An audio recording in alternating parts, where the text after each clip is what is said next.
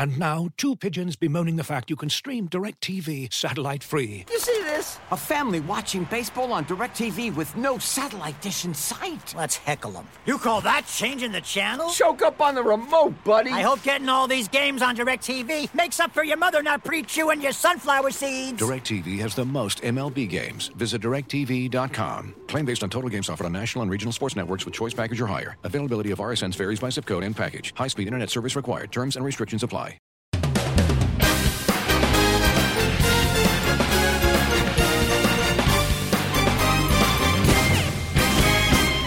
Welcome to the Audible. I am Stuart Mandel, joined by Bruce Feldman. We have on one of our all-time favorite Audible guests, Coach Dave Wannstedt, for you here in just a little bit. But off the top, Bruce and I have to address something, and it's going to be a little bit shocking for people to hear, but this is probably going to be our last podcast together. What are you saying to me, Stu? Is it something I said? Well, I just woke up one morning and I was like, you know what?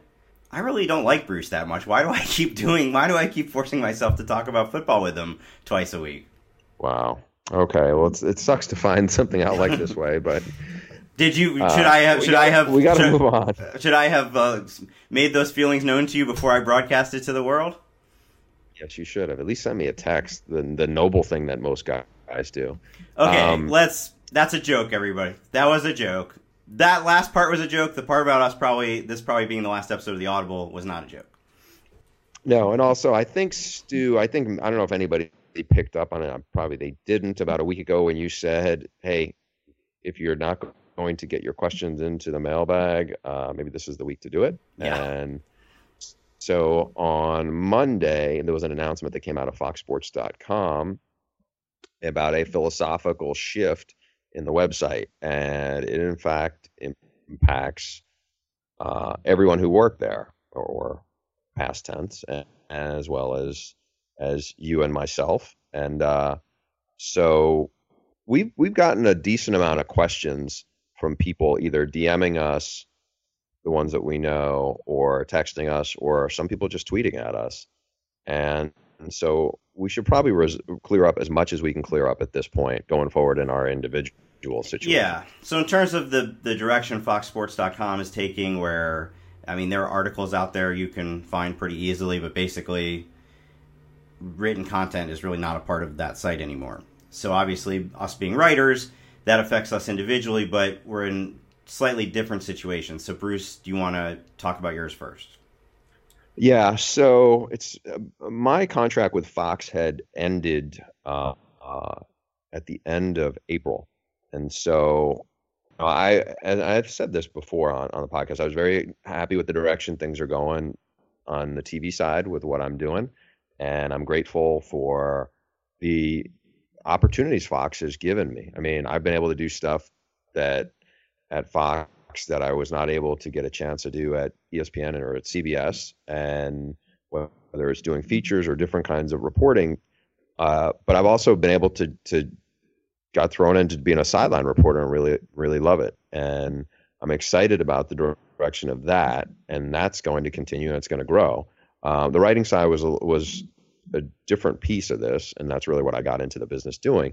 And in the short term, I was like thinking, okay, how's this going to work out? Because what happens if I have news to break and some of the stories were bigger and some of the stories were smaller? And, you know, in the interim, I basically was posting stuff on my Facebook page. And so a lot of people started to notice it, and they were like, hey, why are you posting news stories on your Facebook page these days? And, you know, I answered at one point to somebody, I was like, well, because I forgot my login for my MySpace page and I don't know where else to do with it. So, going forward, I think I'll have some news shortly that I can kind of fill people in on, not in the not too distant future as far as the writing side. But I'm excited that I'll be, you know, this is the best schedule that Fox has had and Fox FS1 has had in college football.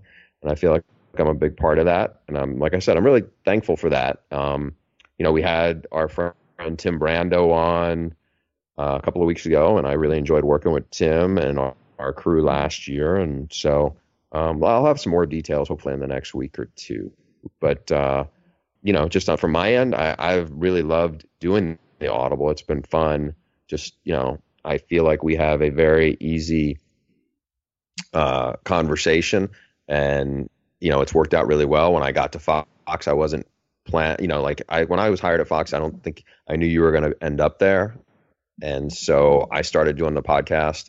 I don't know if I had done it for a month or 2 months before we kind of jumped into it. It just felt very natural, and it grew. And we're really thankful because how loyal the listeners have been to you guys, not just with the questions we get, but just the following and the people who reach out to us, both in the business and outside of it. And I've had people come up to me at the gym, even talk to me about the Audible, and that's the thing they know about.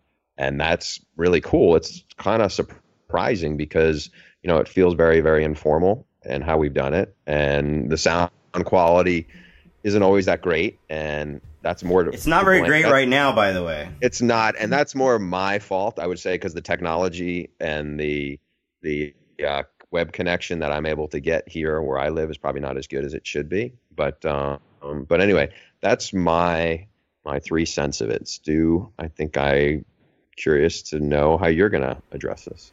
Well, I mean, we've been kind of holding out on people for a long time because we had to. But, and this is referenced in one of the stories that's out there today. You and I have pretty much known unofficially this is the direction things were headed since as far back as a few days after the College Football National Championship game. That's when it was first articulated to the staff that this was the direction Fox was going. And at the time, it was like, okay, well, I don't know if I'm going to be writing for FoxSports.com after my contract ends, but my contract didn't end for another 5 months. It actually ends next week. So, all right, I got time to figure out my next plans. What I could not have anticipated at that time was that in the months that followed, ESPN.com would lay off 100 writers, SI would lay off really good writers, Yahoo, you name it. It's just been a brutal, brutal year for our industry. So like I said, my time at FoxSports.com is coming to an end next week, and I'm very optimistic right now. I've had conversations that would indicate there may be some pretty cool opportunities coming. I fully plan to be writing about college football when the 2017 season kicks off. I may disappear for a little while in the meantime. But yeah, I'm optimistic about what's coming next. In terms of the podcast, like I said, as of July 6th, I'm no longer an employee there. But obviously, if Bruce and I are going to be writing for different places now, different companies, then this podcast cannot continue in its present form. That being said, we both really want to keep doing a podcast, if that's at all. Well, certainly I'm going to do a podcast, and I'm sure you are too. It would be preferable if we could keep doing it together because, like you said, I mean, we really like doing it, and all the feedback we get is that you guys really like listening to it. It's funny because when I first started doing podcasts at SI, it was really just like something you did on the side, right? You're just doing it for fun. You don't even know if people are listening. And during my time at Fox over the last 3 years, it's become more and more central to my job to the point where, kind of like you said, I mean, I get more people coming up to me, texts, DMs, whatever, about the Audible than I do about the stuff I write, which is fantastic. It's great that we've built up such a following and you guys enjoy it. And so, I mean, it would just be a shame if we can't continue it together, but it might not be possible. There are contracts involved. It's complicated, and we would be just, that's about as all I can get into at this point. But I will say this, do not unsubscribe to this podcast. And if you haven't already subscribed, do so now. Because if there's any chance this thing will continue in some other form, there's a very good chance, maybe it's in a different name, a different form, I don't know, that you would still show up in your feed when it resumes. Just, it won't necessarily be the Audible. If not, I would just urge you to continue following us on social media. I'm SL Mandel. You are Bruce Feldman, CFB. That is correct. Yes. On Twitter. On Facebook, I am Stuart Mandel, the writer. You are... I don't even know. Why don't you look that up? It might be helpful. Because as soon as we know what we're doing, we'll be telling you guys what we're doing. And we hope to be able to pick things back up, certainly in time for the 2017 season, if not sooner. But if this is, in fact, the last Audible, we certainly really appreciate that you guys have invested all your time in listening to it. It's obviously a lot different than reading an article for 2 minutes to listen for an hour or sometimes 2 hours a week. And all the great emails you've sent us. Thanks to all of the great guests that have come on. The great coaches that come on signing day. All of our Fox Sports TV colleagues have come on at one time or another. All of our writer friends have come on at one time or another. So it's been a lot of fun. And whatever happens in the future, I will certainly leave Fox with absolutely no regrets and just had such a great time working here. Wow, I'm getting sad just the way you're walking away, Stu. But not quite yet, because we've got one more podcast guest to do. So we're going to bring on Coach, and then we'll come back at the end for a few parting words. All right, we are pleased to be joined by one of, if not the most popular guests in the history of the Audible, our friend Dave Wannstedt, who is... Coach, what do you do all summer? What do I do all summer? Well, let me start with this. I'm not golfing, okay? I should be golfing. I went out and played yesterday, and the way I hit the ball, it's very obvious I'm not spending enough time doing that. But you know what? Because of Fox having the Super Bowl this year, I really, and I do, as you guys know, I do the NFL show, and then I went down and worked the Super Bowl this year, did some shows. So I really, the year was extended for everybody with Fox Sports, and really didn't get down here until February. And I did a couple of speaking things. I'd never been to Calgary, Canada, and I went up there and spoke to at a big sports banquet up there that Jay and Dan led me, that helped set me up, former guys that used to work at Fox. So I do a little bit of speaking to a few groups, a little bit of motivational, a little bit of storytelling. And then really just try to catch up a little bit down here with some family and friends. We have a lot of visitors. This is a place that, as you guys, if you ever get to Florida, the cold months are really up until about June. You get a lot of visitors from the north, particularly from Pittsburgh. Coach, for people who can't foot the $50,000 Dave Wannstedt speaker fee, give us a go-to story you used at one of these engagements. Well, usually you try to find out obviously what the message is, and is it a charity event where for kids? Is it the one I did in Calgary was great because it was I was really talking to the big sponsors of. University of Calgary College, and there were some people there. In fact, the head coach up there, his dad was an All-American Hall of Fame player at Arkansas, so I had some stories with Jimmy and Jerry, and then I get into the stories. They want to hear obviously about. I was involved in two very unique situations when you think about it. In college, at Pitt. We were a 1-win team and 2-3-win team, and then 4 years later we won a national championship. A very quick turnaround there in '76 with Johnny Majors. I was part of it as a player and then part of it as a coach. And then obviously we went to the Cowboys and we were 1-15, one of the worst team in the league. And then 4 years later, we win a Super Bowl. So, there's obviously a lot of storylines from when we were at the bottom to when we got at the top, and it depends on what the the feel of the crowd is, and what the audience. I can go a lot of different directions. When do you know if you can use the profanity, or when do you keep it in your back pocket? I don't. You know what? I that's for the VIP party. Okay, that's how you do. You know what I mean? That's special. You have a little VIP party ahead of time, a few cocktails, and you really get, as Jerry Jones says, you get down to the red meat. So, Coach, one of the reasons we wanted to have you on is Sports on Earth recently did a great story looking back. It is now the 10th anniversary of the wildest college football season of our lifetimes, the 2007 season, where everybody got upset. And you played a huge part in this. So you've told the story to us before. We want you to set the scene for the listeners. It's the last week of the 2007 season. I'll let you take it from there. Right. Yeah. Now, let me ask you one question. I saw something where they rated the games that had the biggest impact, or the I think this was game. that. Yeah. How was Pitt, West Virginia, not number one?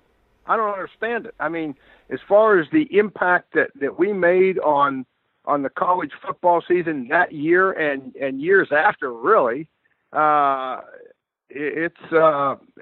I mean, I don't know. I guess it's all a matter of opinion, but no, and everybody knows that, the backyard brawl. We play West Virginia, and that's the big rivalry. Pitt hasn't played Penn State. They're picking them up on the schedule now. Obviously, we know they played them last year. They're going to play them this year. But there was a big span of years there where Pitt and Penn State did not play. So the real rivalry, and actually from a distance standpoint, for the listeners that don't realize this, to get to Morgantown, if you're coming in from any distance, you have to land at the Pittsburgh International Airport, and then you drive. It's about 75 miles, a little over an hour. You drive down to Morgantown. So from a logistics standpoint, location-wise, Pitt, West Virginia, our players will go down there on the weekends. Their players will come to Pittsburgh on the weekends, where Penn State's about a little over 3 hours away. So there is a difference there. So the rivalry, it was going on 100 years. And what I would do, I played in that game, obviously, every year as a player there, coached in it a bunch of years. I would bring in every day, they don't want to hear my stories. And I had, Matt Cavanaugh was on the staff and Paul Dunn. I had some guys on the staff that had played in that game also. So we filter in a little bit of that. We start the week with John Denver, Take Me Home, West Virginia. So we're playing that song in the locker room, on the practice field, in the meeting rooms. I mean, you're sick of it. But after about 2 days, we play it the length of the week. I think Johnny Major started that back when I was a player, and I knew how much I hated it then, so I continued that tradition. And then what I would do is I would bring in a player every day. And that's the one thing in college football right now. I think, there's so much movement. It's really crazy how players jump around and everybody's leaving early. And a lot of times players don't really have an opportunity to experience the great traditions of some of these universities. So I was feeling that at Pitt. So what I did, I brought in Dave Havern, who was a quarterback there. I brought in different players every day. And then one day I pulled out the tape of the 1970 when Pitt came back and won 35-36. Bobby Bowden was the coach. In fact, he talks about that being one of the worst losses. Keep in mind, we know how long Bobby coached and all the ups and downs and great national championships. He talks about that comeback loss to Pitt. They were winning 35-3 or 35-10 or something at halftime. I can't remember the exact score. And Pitt came all the way back and beat them 36-35 in Pitt Stadium. And I was a freshman that year. I didn't play in the game, but I was there. And so I put that tape on, and I showed our players. And then I talked to them about the atmosphere down there and try to make it real clear that, hey, this is going to be an experience that you guys will never have again. You're going to go in and there's going to be rocks and beer bottles being thrown off the bus, and it's going to be as exciting and that type of atmosphere as you're going to get. I took every player on the trip. We had about 35 players that were redshirting. The Henry Hanoskis, guy played for Jabal Shears. Dion wasn't with us yet. Jabal Shears, Greg Romeus. These players, I took them all down there, and they were redshirt. I wanted every player to really ride through this thing and experience this game. And West Virginia at the time, they were number 2 unanimous. In some polls, they were number 1. They already had the banner hanging up on their hotel at the Hilton in New Orleans for the national championship game. So I got all this information being fed to me all week. Didn't make too much about it, but I just tried really impressing upon our players the importance of this game and how exciting it would be. So we get down to the game, and then who's down there? But the Big East. We were in the Big East Conference at the time. And the commissioner, Mike Tranghese, is down there, and they got the Big East trophy. And they've got all this stuff lined up on the sidelines. I mean, it was about we were a 4-touchdown underdog, and it was a foregone conclusion that, we had no chance. Yeah, can we set it up one quick thing, Coach? So you were a 28.5 point underdog. The week before the Pitt game, West Virginia crushed UConn, who was number 20 in the country. They scored 42 points in the second half, had over 500 yards rushing, won 66-14 over the number 20 team in the country. That win clinched the Big East title. As I said, 28.5-point underdogs you guys were, and it was the 100th edition of the game. There we go. Good. Thank you. That's why you guys are reporters. You got the facts. Okay, so now, here we are, and going back to the week of practice, you're trying to set up a game plan, and they were really good. I mean, we were just starting to build it up. LaShawn McCoy was in his first year. We had a true freshman, Pat Bostic at quarterback. A lot of, I think we were playing 6'8" freshmen at the time. We were just trying to build this thing up and get back on track. So I'm at practice, and this is a real interesting story. Paul Rhodes was my defensive coordinator. As you guys know, Paul was the head coach at Iowa State. He's the defensive coordinator at the University of Arkansas right now. And I would always stand on the offensive practice field, watch that live, and then after practice, I would sit in the defensive room and go through the tape with the defensive coaches, because that's where I spent most of my time. Okay. So I'm watching offensive practice, and I look over at Paul in the defense, and he's got them lined up, and they're going through tackling drills. Okay, we better tackle, and it was part of the practice early in the year. I look at the schedule. Okay, yeah, we got tackling. So now 15, 20 minutes go by. I'm into the offense now, and I look back over, and they're lined up doing a different type of tackling drill. That's strange. Turn away, make a comment to somebody on off, turn back. They're doing another tackling drill. So I said, what is going on? We haven't run one West Virginia play yet. So I walk over to the field, and I said, Paul, come here. I said, what are we doing? And he says, Coach, I've been listening to what you've been saying all week. How explosive these guys are, how, big plays at Pat White at receiver and Slayton at running back, on and on and on. And he says, if we don't tackle, it doesn't make any difference what defense we run. So I thought I'd just tackle most of the practice and do everything we can to emphasize getting these guys on the ground. I said, we got to be out of our minds. Think about it. So he says, well, so we kept the game plan real simple. We blitzed more in that game, and we forced one-on-one situations.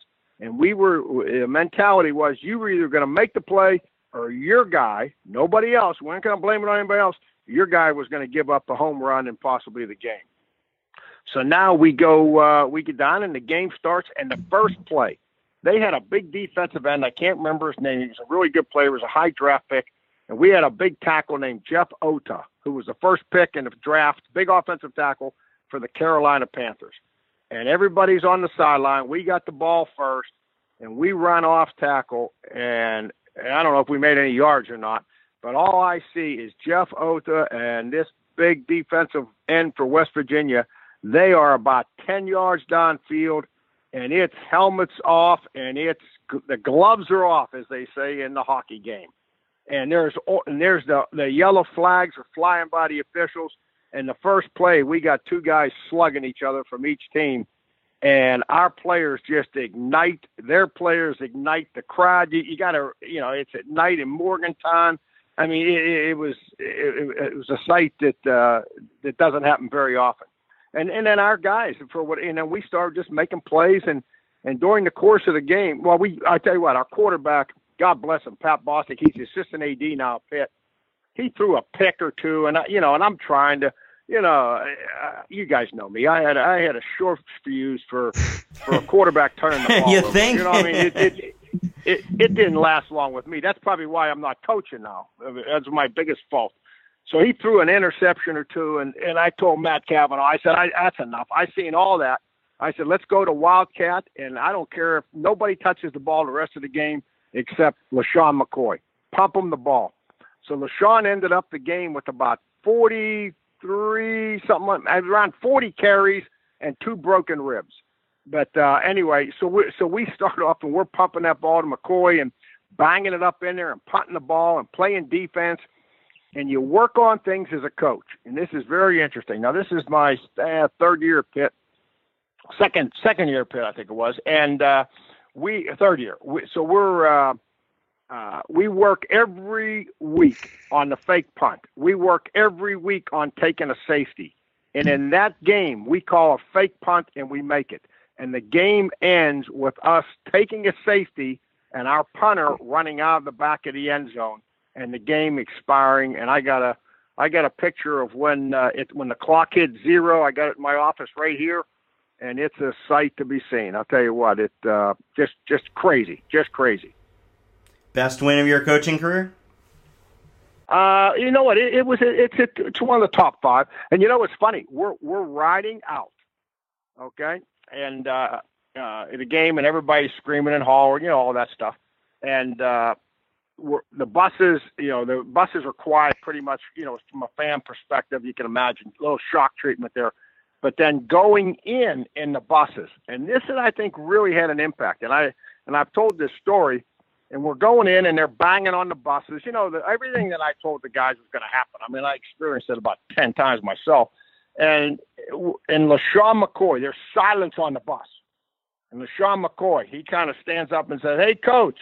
I said, "What's up, Shady?" And he said, "This is just like you told us it would be." And all the players, then they start chatting, and it kind of broke the ice with everything. So, I don't think our guys were surprised. They missed kicks and they turned the ball over. We knocked Pat White out of the game. He hurt his stuff. So, to win a game like that, the ball has to bounce right. But it was a great win. And then there was a bunch of recruits on the field. And I think we got 8 commitments after that game because Rich Rod and I used to bang heads on the same players. They recruited Pittsburgh hard, and we would go into West Virginia because of the location. And I think we got 8 recruits out of that. And that was a major turning point for our program, no question about it. By the way, Coach, I think the player who got into it with Otah was Johnny Dingle. Does that name ring a bell? Yeah, it could have been. Yes, he was a good football player. I know that. Yeah, really good player, productive. Yep. Pass rusher from Miami. It said he had 19 tackles for loss that year. Yeah, and they called offsetting penalties, so it was just like the old NFL days. Let them fight a little bit and don't penalize anybody. So it was a perfect setup, But and I had a ruptured Achilles, so I was on crutches on the sidelines, okay, and I busted 2 pair of crutches. Every call, I'm screaming like a lunatic, and the doctor said, he's behind me saying, "Coach, stay off that thing," because I had just been operated on. I don't know, a couple of weeks before that. The next day, guys, I hobbled into the training room. LaShawn was in there. That's when I found out he had all his broken ribs. He's laying on one table, and the doctor looked at my ankle, and my ankle was as big as my thigh. I mean, it had, and they said, obviously that wasn't good for my Achilles rehab. Coach, I want to ask you a question. Maybe I should have asked it offline to know if it's okay, but I was at Pitt this spring, and there's some pictures of you in the place, and obviously it's your alma mater. You coach there. How do you feel about Pittsburgh now? You know what? It's home, okay, and it's my school. I am a Pat Narduzzi fan. I mean, to the day, and I haven't, and I got a lot of guys that work for me. Or still working there in the administration, but there's a lot of guys that are working there and involved in the program that I really don't have any interest in having any association with at this time. So it's kind of hot and cold that way. I'll be honest with you guys, but I love what Narduzzi's doing. Anything I can do to help that football program, I'm on board, and I'm a Pittsburgher. I mean, I'm a fan. I'll help them and do what I can do.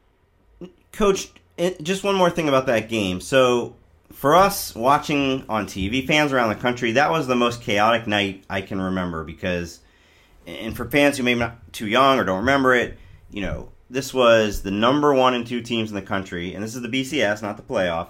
The number 1 and 2 teams, Missouri and West Virginia, lose on the last night of the season, and it's just pure chaos. All right, well, who's going to go to the game now? Ohio State seemed an obvious choice because they, I think, were the only team left with 1 loss at that point. And then it was just everybody's debating and ended up being LSU. When you're actually coaching in the game, though, how much, if anything, are you aware of that? Like, wow, we just messed up the national title scene. No, you know what, Stu? You're not at all. In fact, I wasn't even sure who else was in contention, But I will say this: this is the honest to God truth. I got more congratulations, Coach. We love you. We appreciate it. Emails from LSU fans than I did Pitt fans or anybody else. It was unbelievable. I mean, they were coming in on my computer like it was on fire. And then here's another story to add to it. Now, fast forward, 5-6 years, I'm coaching at the Buffalo Bills, and we bring in this linebacker from he's still playing in the league, Wannstedt. We drafted him in the 4th round. He started in the middle for us. He was an LSU linebacker, and then he went to the Colts, and then I think he went to the Dolphins for a short time. He's a 3-year starter down there. I'll think of his name here in a second, but he comes in. We bring in all these recruits and stuff. Look that up for me, Bruce, as we're talking. And Shepard was his name. Shepard. And so yeah. we bring in Shepard, okay? And Kelvin Shepard. We're having dinner. Calvin Shepard. It's Calvin Shepard. Calvin Shepard, correct. So I'm having dinner in Buffalo with Calvin Shepard, and we got our list of questions that we want to ask for the GM and so forth. And I said, let me ask you something. What was the most exciting thing that happened to you at LSU? What was the most exciting experience in your college career? And he said, Coach, you're not going to believe this one. I said, what? He says, we're on an airplane and we're flying back, and I forget where they played. And the pilot comes on the airplane and says, Pitt just beat West Virginia 13-9. And he said, our airplane, he said, Coach, it got on the ground. He said, the plane went crazy. Now and I said, oh, really? God, that's a great thing. I says, who do you think the coach at Pitt was at that game? And he looks at me and says, I don't know. I says, I was. He didn't even know. We're sitting there having dinner, and we laughed about it, and we ended up drafting him, and I coached him for a year or two there before we left. Yep, Calvin Shepard. I think Calvin Shepard's jersey would hang in the avocado room forever. If when you said, who do you think coached him? And if he had just said Todd Graham, he would have been Oh, I love it. You know what? Business is crazy. And, I actually, when I took the picture, Jeff Long and I'm, Jeff and I still stay in touch. He's down there at Arkansas doing a fantastic job. So things happen in this profession, and you just keep going forward, and you work hard. And I believe this all along. Someone told me a long time ago, don't give anybody any reasons other than wins and losses to get rid of you. You know what I mean? Because you can get over the wins and losses. It's part of the game. Real football people know that crazy things happen in circumstances. Don't give them any reason other than that, and I've tried to stay true to that pretty much my whole career. Well, and speaking of that, Coach, so you speak in terms of like the consequences of that game. Yes, the main one was LSU gets into the national title game, but you know what else? Like, you may have helped cause Les Miles to not get the Michigan job and stay at LSU, and Rich Rod to go to Michigan, because if West Virginia had gone to the national title game, they probably wouldn't have been able to hire him to Michigan. Absolutely. And I was shocked as anybody's when Richard left, because he owned the state of West Virginia. That was a shocker. It really was. And it affected for several years, like you say, the whole landscape with a lot of different jobs with universities, and who knows how much money some of these schools lost or made or whatever. And it was an interesting outcome for that game as far as how it did affect college football. Coach, I wanted to ask you, since you bounced around some like most football coaches do in your career. Let me catch you off. Tony Dorsett, Heisman Trophy winner, right? One of the greatest players ever played. He was thrown out of one football game his entire career. Who was it against? West Virginia in the backyard brawl. Okay, go ahead, Bruce. Anyway, I got these things. He gets pretty fired up when it's talking about the backyard brawl. Absolutely. So, I'll tell you what. My senior year. Let me give you another one. This might have been the turning point for Johnny Majors. I talked about Coach Majors winning. I'm one of the captains. It's our senior year. We're like, you'd have to look this up. Bobby Bowden is still the coach. It was the last year that Bobby coached there. Okay, and this would have been 73, I guess it would have been. And they were like 3-1, maybe. We were 2-1, something like that. So it was a huge game, okay, in the Snake Pit down in Old Morgantown Field. And Joe Avisano, God bless his soul. You guys know Joe. Yeah, Joe special teams guy, right? Yep. Wasn't he the special teams guy, though? Yeah. Coach. Yes, he was special teams guy at Dallas and Oakland, one of the best in the business. And Joe was my line coach at Pitt. So we go into play him, and there was a defensive lineman named Brown. I think it was Donnie Brown or Danny Brown. It's a kid I was going to play over, and we had banged heads for 3 years. He was a good player too. And I go into my locker, and there's a telegram, Western Union. I open a telegram up, and it said, "Hey, Dave Wannstedt, welcome to Morgantown. I'm looking forward to giving you a good old-fashioned West Virginia ass-kicking. Danny Brown." Well, I opened this thing. I'm one of the captains, And so I got the offensive line. I said, "Hey, Ray," I call the guy, "Hey, Donnie, come here. Jerry, come here. Timmy, come here. Take a look at this. Do you guys believe this?" So I stick it in my sock. I swear to God. We go out. I play lights out. We win the game 35-16 or something. It's a big, huge win for us. The game's over. I had stuck that thing in my sock. I walk up to Donnie Brown after the game, and we played again. We knew each other. We played against each other for 3 years. I went up on, good game. I said, "Hey, here's your telegram back." He looks at it. "What are you out of your mind?" And he walks away, and we go in. I get the game ball. I still got it right here. And after the game, Joe Avisano comes out, and he's laughing like crazy. So are the rest of the offensive linemen. I said, "What are you guys doing?" Joe said, "We got you, Coach. You took the, hook, line, and sinker on the telegram." I said, "You got to be kidding me." Joe Avisano sent me the telegram and had it hanging in my locker, did the whole thing, and the rest of the offensive linemen all were in on it. They all knew about it. Yeah. So knowing that, with that backdrop, how many times did you try to use some kind of motivational ploy that you kind of created to mess with the head of one of your own players to get them even more riled up? Well, you know what? I would bring back, I could do it myself. I mean, we could talk about this for the rest of the day. But I would that was my thinking of bringing in a lot of ex-players. You know what I mean? And I was fortunate because I had some guys on my staff. Paul Dunn, who played on that great offensive line with Bill Fralick and Russ Grimm and all those guys. So he was part of some great games. Obviously, Matt Cavanaugh, who was, played for, he's the offensive coordinator of the Redskins right now. Matt was our offensive coordinator. He was the MVP in the national championship game. So they all had their own little stories. And I just thought that by mixing it in that way, that it really, it just wasn't a coach standing up there talking to his players, where his player says, coaches, because coaches can be a little bit dramatic, as you can imagine, on stories when they're trying to get their players fired up. You bring somebody in that's a businessman in town to do something different, and he starts telling the same stories.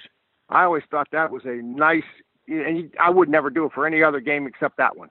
You did it for that one because it brought it into focus. Coach, any truth to the rumor that you sent a photoshopped image of Kate Abdo reading a Phil Steele guide and sent it to Rob Stone and said with the lines, "Step it up"? No, you don't I did not.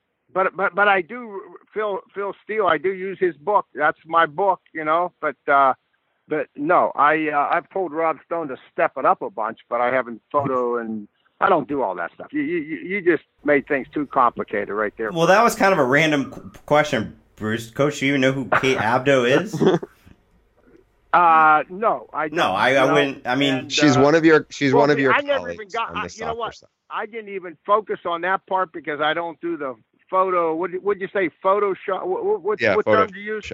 Photoshop. Yeah, like take a picture of it and send it. I can do that. Is that what you're talking about? No. I didn't even get the end of it because I don't do that stuff. Let me ask you this, Coach. Before we run out of time here, we got to get one more amazing story out of you. That's why coaches meet till. That's why coaches are meeting. I told you guys this. till 3 in the morning because of all this high technology stuff, right? And all it does is give you the same information that we used to get in 4 hours. Now you can get everything. Oh God, guys sit there till 1 in the morning. Somebody's got to use this equipment. Anyway, go ahead. So in other words, if you were still you realize if you were still coaching, you would have to spend a lot of your time tweeting recruits. You know what? How do you think I learned how to text? When I was at Pitt, it was open warfare on texting. And you ask Jan this, my wife, next time you see her, she would wake me up at 1 o'clock in the morning and say, hey, turn your phone off, go to sleep. And my phone would be laying on my chest. Because, I was going to sleep at 10 o'clock at night, and these players they'd still be on the phone texting with me. I'd have about 4 texts going on, and I'd be sound asleep, and my phone would be on my chest. So give that some thought. Yeah. Yeah. Okay. So, Coach, speaking of recruiting, back in your assistant coach days, it was the wild, wild west. There weren't all the strict regulations on recruiting that there are now. What's the craziest recruiting story from your career? Oh boy. Yeah, I got one here that I thought we had. In fact, the guy was doing great. He's the hitting coach right now for the New York Yankees, Alan Cockrell. You guys ever hear him? He was the number 1 quarterback in the country. Other than Tennessee Peyton Manning, Other than Peyton Manning, there's only one other true freshman at that point that started as a true freshman. It was Alan Cockrell. He hurt his knee from Joplin, Missouri. And he was the guy that I really thought we ended up signing a receiver from the same school. And we thought we had him. I mean, and he was excited about us. And then the last weekend I came back and went back up to see him Monday to get him to sign the papers. And he was gone. No one could find him. And everybody said that he was, we find out, the story goes, okay? And, with these recruiting stories, everything is the story goes. No one really admits anything. But the story goes that he was with a Oklahoma alum all weekend, and they were hiding him out. So Oklahoma didn't even want him because he was not a wishbone quarterback. But they didn't want him to go to Oklahoma State, so they were helping Tennessee. And so the kid ends up going to Tennessee with Johnny Majors was the head coach. Just crush me. Yes. And I'm sure it was all different angle, And I'm sure it was all clean and above board, right? Oh, yeah. For us, it was. Heck, yeah. Oh my goodness, yes. But no, the stories are. They're good. They're good. It's. But Barry Switzer, we had tough competition. Barry Switzer was as good a head recruiting coach as everybody, and those players were coached. And it was Coach Osborne at Nebraska. It was big. It was the old Big 8 back then. Now the Big 12. It was tough. It was not easy. Not easy. Hey, before we wrap up, I just want to ask you. This came up. One of the guys who used to coach, Alonzo Highsmith, who's a longtime NFL scout. I saw on Twitter he had a back and forth, and not to say it was, they were just kind of extolling the greatness of Jerome Brown, who you coached, and who is not in the College Football Hall of Fame. And it's funny because there's an older coach I know who coached against him, and in the wake of Stu and I did this podcast a couple months ago about the greatest 50 players in the last 50 years, and I asked this coach, we were talking about linebackers, and I asked him about Brian Bosworth versus Chris Spielman and a few other guys, and said, who was the greatest defensive player you ever faced? And he said Jerome Brown. You were around a ton of great coaches, a ton of great players. Hey, I am on record with this, Bruce. The greatest player that I ever coached was Jerome Brown. And I've said this for the last 10 years, and I was very fortunate, very blessed. I have Russell Maryland, Cortez Kennedy, God rest his soul, Jason Taylor, Richard Dent, Charles Haley. I've been around some Leon Lett. I've been around some great Hall of Fame defensive linemen. Jerome was the most dominant player that I ever coached. What made him so special as a player? He had the strength of a Joe Green type of strength. He had the quickness of I'm trying to think who one of the quick. He could run 4.8, 4.7. He had the quickness of the fastest players, but he had a nastiness and an attitude about a dominating attitude that none of them had. And sometimes he had that, off the field. I mean, he had the attitude of a Warren Sapp. Warren played that way, but he was stronger than Warren, in my opinion, and quicker. But he was. I've seen him dominate games himself. Really, I mean it. I thought he was that kind of a player. Was he? I mean, you were around Aaron Donald, right? At Pitt. I recruited Aaron Donald. What do you mean, was I? Did he have Aaron Donald? Aaron Donald actually played for me. Yeah, he was. I would say, he had the quickness of Aaron Donald. That's a good comparison. He had the strength of some of the stronger players in the league. Aaron's a similar player, but he's smaller. Very similar player. Yeah, probably a little bit smaller, but he would be a good comparison. Good comparison. All right, Coach. Yeah, that was exactly what we were hoping for. A little dose of Coach Wannstedt to break up the offseason here. But football season will be here soon. Let's get that Pitt, West Virginia game. That thing should be up higher as far as 2007 games that made an impact on college football. What was it, number 7 or something? Come on. I just gave you some history. I wish the guy would have called me beforehand. We'd have got it number 1, Well, you're out on the golf course sometimes. It's hard. You're working on your short game. It's hard to get right. to. That's exactly right. That's exactly where I should be headed to practice, but I'm not. So it is. I'm actually, next weekend I'm going back to Pittsburgh. One of my old quarterbacks, who was a backup quarterback, Andrew Janoko. He's an offensive assistant for the Minnesota Vikings. He's getting married, and the Henry Hanoskis and all those players from Pitt, the Dom DeSicos of the world, and Dion Lewis's and LaRod Stevens are all coming in for this thing. And so I'm going back. So I'm going to have a little reunion next weekend. Speaking of, that's the group of guys, and we'll probably do it at Chupka's Bar down on the south side. So that's where we'll be. Sounds good. And everybody tune into Fox College Football Studio this fall. Coach will be all over it with our buddies Rob Stone, Matt Leinart, Robert Smith, the whole gang. So we look forward to seeing you this fall, Coach. Okay, guys. See you in LA. Thank you. All right. Thanks, Coach. Well, Bruce, if this was indeed the last Audible, we wanted to go out with a bang. And you can't go out with a bang. I see your pun with Dave Wannstedt. There you go. Yes, sir. That is his go-to. Bang. So, again, I would encourage you, do not unsubscribe just yet. If there's going to be a future version of this, you're going to want it to pop into your iTunes or your Google Play or wherever you get your podcasts, as I always say. Before we go, Bruce, I was curious, the stories about this started leaking out the day before we recorded, and I was curious if it had gotten to our listeners and if we gotten any questions about it. And in fact, we did get at least one, and I just wanted to address it real quick. This is from Henry Rohn in Syracuse. Actually, Hank in Syracuse. Bruce and Stuart, I've been a long-time reader of the mailbag and started with the podcast a few months ago. I love it, and you guys do a great job. Thank you, Hank. I listened to your last episode when Stuart complained about video pop-ups and how distracting they were. And then he mentions going to a website where every article is now a link to a video. And he asks, are we witnessing the end of written and insightful sports journalism? I hope not, because the two of you are the best writers out there. Well, first of all, thank you.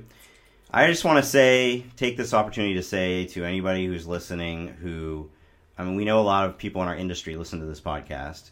To anybody who has either gone through the layoffs at these mass companies lately or fears that they're about to, fears that the industry is dying, all of those things. I have certainly had those thoughts over the last few months, but I've kind of come out of it, and I believe very strongly, and I hope you will too, there is still a very strong demand for written sports journalism. Unless I'm living in a complete bubble, most people I know still get their news from reading it online, not necessarily from watching videos. That doesn't mean there isn't room for videos, but there is still very much room for written content. It's just that some companies right now, the model that they've traditionally used to monetize it isn't working. so they're cutting costs and they're cutting writers and all of that. But like any industry that gets disrupted, eventually people figure it out, adjust, and restart it. And I don't know how that's going to work here exactly, but I'm very confident that if the current players can't figure it out, new players will emerge. There are a lot of really talented writers out there to be had, and certainly more coming up in the ranks. And there's a great opportunity right now for businesses to not cut, but actually invest in good journalism, because I do believe there's an audience for it. And so I don't know how long it's going to take for all that to play out. Could be months, could be years. But I really do believe that what we're witnessing right now is extremely unfortunate, but it is temporary, and that there will eventually be a rebound and a demand. Well, there is a consumer demand, but eventually a employer demand to start re-emphasizing the kind of quality work that you and I like to do. I hope you're right, Stu. But I don't know. Honestly, I'm not sure I'm as optimistic as you are with the direction of things. But like I said, I hope you're right. Well, we've been, a lot of people, when they get laid off, it's like comes out of nowhere, unfortunately. We've, like I said, known for probably 5 months this was coming. So I've kind of had time to go through the 7 stages already. I certainly went through my grief phase and my anger phase and all that. And right now I'm coming out of it and feeling, I don't want to say bullish, but maybe a little bit defiant.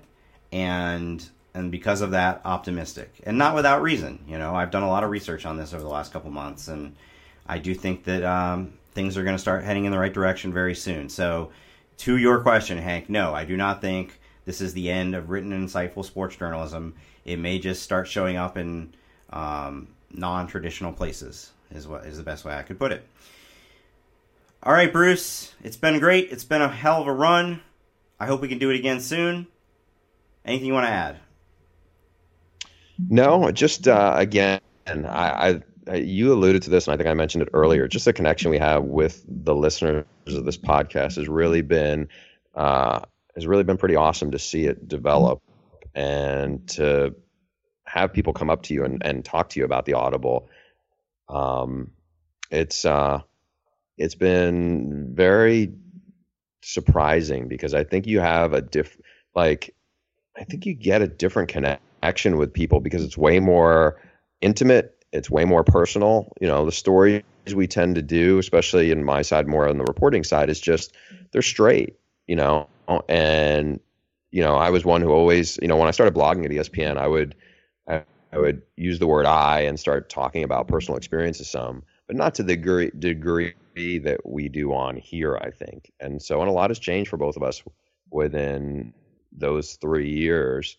You and I both became parents, in the course of that, and have seen our careers kind of jump into different directions. And so that has been very interesting, while we're watching a lot of other things that are going on around us change in our industry. So to have that outlet, sometimes I feel like it's a lot of times there's been some big stories that have happened in college football where I used to think, you're going to write about them. Sometimes I feel like this is the best format to address some of these issues, because it's less confining, and you have a better sense of tone. And sometimes it's not to say that the written format can't suit it very well too, because it obviously can. But I just think that the way we can just kind of bat issues around, and try to be honest with it, and be sincere, and maybe go into a level of depth and empathy for some of these things, is different. And I'm glad we've been able to experiment with this format to do that. And I'm really thankful for the people who have found the podcast, because as we've said a lot, the sound quality hasn't, there's plenty of places that have way better sound quality than we have. And it hasn't always been organized. It's kind of been swinging from the seat of our pants a lot of times, but it's been fun, and I'm glad we were able to do it. I think my all-time favorite moment is when I broke the news to you that USC had hired Lynn Swann while you were driving somewhere in Alabama, and you just couldn't believe it. But to your point, it's another thing that's been interesting is, we see the numbers, and sometimes it's been, like you said, it's a little bit of an experiment. Some episodes and guests that we thought were going to really resonate didn't, and some that we would not have expected to be such a huge hit and did become huge hits did. And I think a perfect example of what you're talking about, people may remember we had Gene Chizik on a few months ago, right after he decided to just flat out get out of coaching and spend more time with his family. I suppose you could write that as a story, but I think just having him on and having a very human conversation about it was probably the best way for him to tell that story. And there are a lot of examples like that. Look, I'm very bullish on podcasts, as you know, and have been for a while. It is a booming form of media, both in terms of the ad revenue that's coming in and the number of people who are listening to them. They are both skyrocketing. It's still, at this point, a relatively small percentage of the population that listens to podcasts. It's only going to get higher because just like how TV has gone on demand, audio is going to go more and more on demand. And I think people are not necessarily in a few years going to differentiate between listening to the radio and listening to a podcast. So there are some just unbelievable podcasts being made now. Just, Serial is the one everybody references the most, but there have been a lot more kind of in that vein that are just like some of the best journalism I've ever consumed, and they happen to be podcasts. So if you've enjoyed this episode, if you've enjoyed this podcast, just take a look around iTunes at some point soon. You're going to find that there is a lot of good stuff out there on pretty much any topic you would want, including college football, of course. And I'm looking forward to being a part of it however I can in the future. I'm certainly not done with podcasting, and I'm sure you feel the same way too. All right. Well, with that, as you said, you can find us on social media. Please keep up with us, and we'll probably have some news that we can really maybe elaborate more on specifics in the coming days and weeks.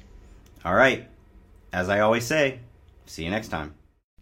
As you've probably heard by now, we've teamed up with BetMGM this season. We'll be using BetMGM lines to make all of our picks, and we'll have special offers for our listeners each week. If you haven't signed up for BetMGM yet, use bonus code The Athletic, and you'll get a 1-year subscription to The Athletic, plus up to a $1,500 first bet offer on your first wager with BetMGM. Here's how it works. Download the BetMGM app and sign up using bonus code The Athletic. Make your first deposit of at least $10. Place your first bet on any game and claim your voucher for a 1-year subscription to The Athletic. See BetMGM.com for terms. U.S. promotional offers not available in D.C., Mississippi, New York, Nevada, Ontario, or Puerto Rico. Gambling problem? Call 1-800-GAMBLER. Available in the U.S. Call 877-8-HOPE-NY or text HOPE-NY 467-369 in New York. Call 1-800-NEXT-STEP in Arizona. 1-800-327-5050 in Massachusetts. 1-800-BETS-OFF in Iowa. 1-800-270-7117 for confidential help in Michigan. 1-800-981-0023 in Puerto Rico. First bet offer for new customers only in partnership with Kansas Crossing Casino and Hotel. Don't forget, if you haven't signed up for BetMGM yet, use bonus code The Athletic, and you'll get a 1-year subscription to The Athletic, plus up to a $1,500 first bet offer on your first wager. Looking for the best place to buy tickets for any of your favorite teams or sporting events? We've got the spot. Our partner, StubHub, has been the leading ticket marketplace in the world for over 20 years, providing a 100% guarantee with every order. From a worldwide selection of live events, the widest choice of tickets and industry-leading partnerships, StubHub has what you need to purchase with confidence. StubHub, an official partner of The Athletic.